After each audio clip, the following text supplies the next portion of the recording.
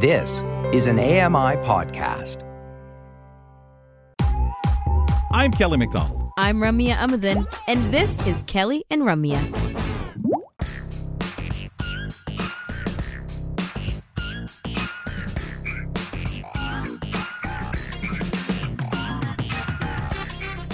It's one of those split shows, ladies and gentlemen. Segment one.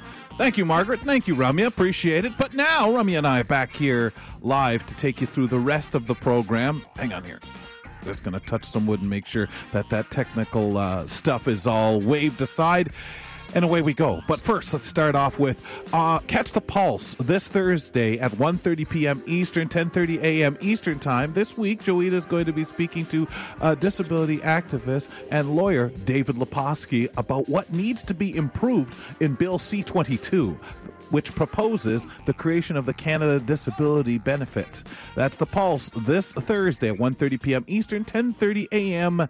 Pacific Time on AMI Audio, also available on your favorite podcast platform and YouTube. As mentioned off the top here of the segment, I'm Kelly McDonald with Ramya Amadin.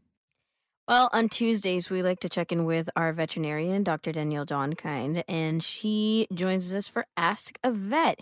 And this year, it marks a special anniversary for the Ontario Veterinary College. It's now been open for for 100 years. So they're celebrating something special here at its current location at the University of Guelph. And what do we know about the history of veterinary medicine in Canada? How did it come to be the profession that we know it to be today? Dr. Danielle is going to take us on a bit of a historical tour in honor of the Veterinary College's special anniversary. Danielle, welcome back. Thanks for this. I'm very excited to talk about the history of vet medicine in Canada.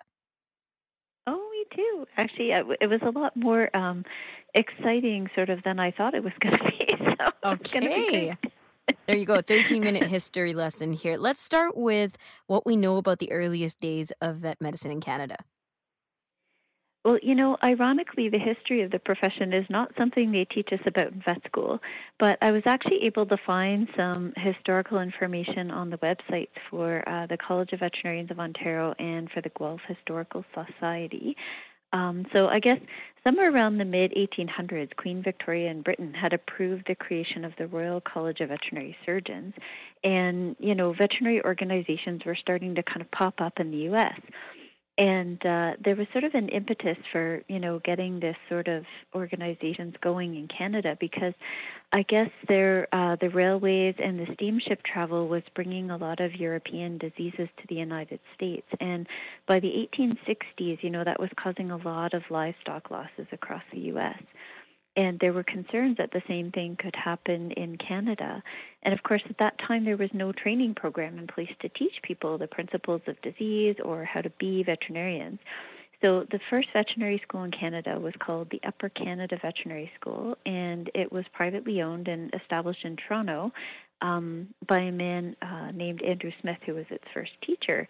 So he began teaching in 1862, which, holy cow, that's a long time ago. Mm-hmm. And the first class of officially trained Canadian vets graduated in 1866, and there were 3 of them. That's it. The name of the school is eventually changed to the Ontario Veterinary College, and that makes it the oldest veterinary school in North America. Wow. So, yeah. So, I mean, it's a very, very old institution, really.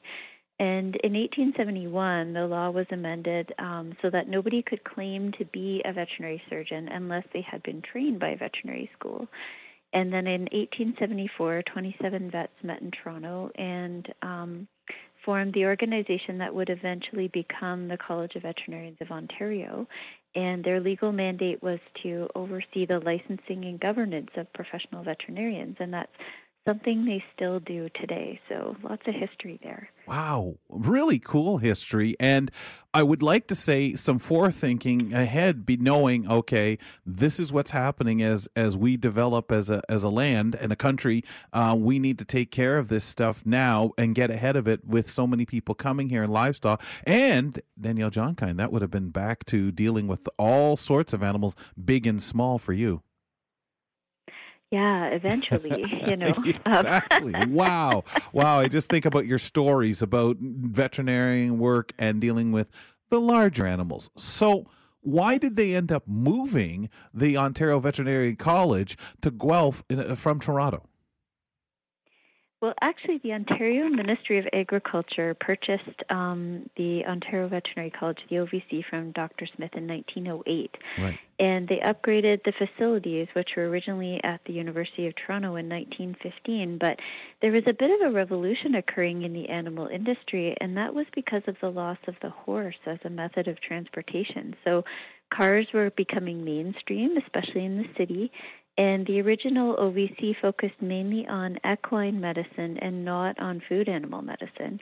And the Ministry of Agriculture wanted to change that. Guelph was a location that was more connected, of course, with the rural community and the rural farms. Right. And the Ontario Agricultural College, that was also owned by the Ministry of Agriculture, was located there too. So it was felt that collaboration between the two disciplines would be a good idea and would kind of shift the focus of veterinary training more toward food animal. So the new location of the Ontario Veterinary College opened officially on December 12th, 1922. So we're, just shy of 100 years. It's going to be pretty close. And it makes sense. Yeah, for sure. Danielle, what about other veterinary schools in the rest of Canada? We know today Canada has a total of 5 veterinary colleges. While OVC is the oldest one in North America, the next oldest in Canada is the one in St. Hyacinthe in Quebec. This is the only veterinary college in Canada that conducts veterinary education in the French language. And it moved to its current location in 1947. The Western College of Vet Medicine opened in Saskatchewan in 1963, and then the Atlantic Veterinary College in PEI opened in 1983. The most recent one opened at the University of Calgary in 2008. So, we really don't have that many veterinary schools in Canada, and none at all in the province of British Columbia. So, there's quite a lot of people are surprised about that, to be honest. It's interesting. As we look at the timing, as you went over things right there, it's staggering to think of some of the changes in both veterinary education and the veterinary profession in the past 100 years. So what were you able to find out about that? Well, some facts, that seem kind of hard to believe in the modern day, honestly, For example, in 1922, student tuition to study at the Ontario Veterinary College was $85. And in 2022, it's $10,758. So big difference there. Another unbelievable thing for me to see were pictures of the original OVC building when it was opened. So it looks rather like an Ivy League building built in the middle of a farm field with a circular driveway out front. And at that time, there's literally nothing around it but fields, a barn, and a few houses clustered along College Avenue. And, that original building still stands at the corner of College Avenue and Gordon Street in Guelph today. When I was there at the school, I'm not sure what's in there now, but it held the library, the OVC library, among other things. But, of course, in the last century, a lot of other buildings have been added to expand the facilities into those spaces where those fields used to be. And I know that a lot of them are connected to the original building from when I was a student there. And, of course, the facilities have been extensively renovated and changed even since I graduated. I won't tell you how long ago that was. Not in the 1800s. No, of course not. Not quite that long ago. But in 1922, 18 students graduated from the OVC when it left Toronto, and a century later, there are 117 graduates listed. Another interesting fact is that the law added companion animals to the Veterinary Practice Act in 1931. So we went from a profession primarily concerned with horses to adding farm animals and then adding companion animals last under the umbrella of veterinary medicine. And, I remember being a student at OVC, and there's a collection of museum artifacts from the early days of the profession at the school, and often they would have some of these out on display in the original building. And as students, of course, on our way to class or the library, we'd pass by these old instruments, and I would think, oh, my gosh, we've come such a long way. They always look kind of barbaric to me. But, the last thing that of course, didn't really surprise me was the change in the demographics of the veterinary profession. So, of course, when veterinary medicine first became a profession, it was a male-dominated profession. Wow. So much has changed and developed, since the inception of, and there's a vast development. Is vet medicine still a male-dominated profession? Well, there's a paper published by Kevin Woodger from U of T and Elizabeth Stone from OVC, and they looked at the history of women in vet medicine in Ontario anyway. And the first female vet graduated from OVC in 1938, but of course, female vets were the exception rather than the rule back then. Most women faced a lot of discrimination getting into vet school and were actively discouraged from applying back in those days. But by the 1970s and 80s, that was beginning to change. And by 2003, there are reports that about 80% of graduates were female by then. Currently, the Canadian Veterinary Medical Association that released veterinary stats in 2021, at that time, there were 15,118 vets in Canada, and 62% of them identified as female. So it seems like the vet industry is making great strides in this gender equality. And while that's true in one sense, it was interesting to note that the AVMA down in the States published statistics in 2018, and at that time, 59.3% of practice owners were male, and only 29.3% were female. They also reported in 2013 that there was still a significant pay gap between males and females in the vet profession. So pretty much just like every other profession out there. Yeah. And it's interesting because, I was all set to say to you until you said that last part. I wonder if it goes up and down if over the course of, I know numbers do, but I wonder if there's been a period of time where even, that number was higher, where the female, number is higher. So I always wonder that, because to me, it's always seemed as that open profession. So really interesting. But what about diversity and equity and inclusion when it comes to veterinarian medicine? How has that changed over the last century?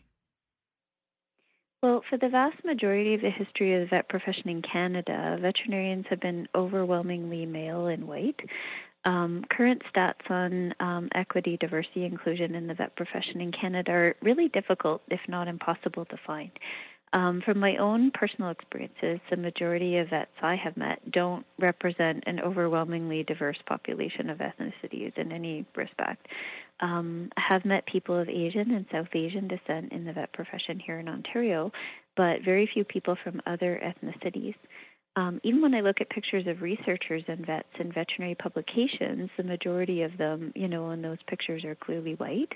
And looking into this further, I was able to find some stats from the U.S., and it was clear from those that the applicants to veterinary schools in the U.S. don't reflect the diversity of their population either. So clearly, the vet profession has a lot more work to do in that area. The good news, though, is that OVC seems to be doing just that. According to their college publication, The Crest, they just finished a survey of staff, students, and alumni in early 2022, and they're using that information to plan their next steps. So they already have a number of initiatives in place, including educating high school students about the profession to encourage BIPOC students to apply. They're reviewing their admissions procedures to ensure fair access, and they're implementing equity, diversity, and inclusion training for the whole OVC community, and have added a number of scholarships to help BIPOC students overcome financial barriers to studying. So hopefully, in the next couple of years, we'll start to see those efforts pay off. Well, like you said, I'm curious about how much more there will be of the representation, because it's going to be pretty interesting to get that, right? Especially with the picture that you've already painted on how much change there has been with vet medicine and the talk of it. So appreciate the information, Danielle. I'm looking forward to next week as well, because we have one of these feel-good stories about a zoo in New York State that got an unexpected surprise from their Asian elephant. Curious about that one. Oh, yeah. So that was a really, really great story. Okay, well, we're looking forward to you sharing it with us. Okay, have a good week. Thank you. You too. Dr. Danielle Johnkind joining us for Ask a Veterinarian, and that's every Tuesday here on the show. Coming up in a couple of moments here on the program, on our wellness chat, Francis Wong shares tips for a smoother recovery from the seasonal flu and cold. And we're talking a lot about that these days, so stand by. We'll get into it some more and enjoy those tips after this.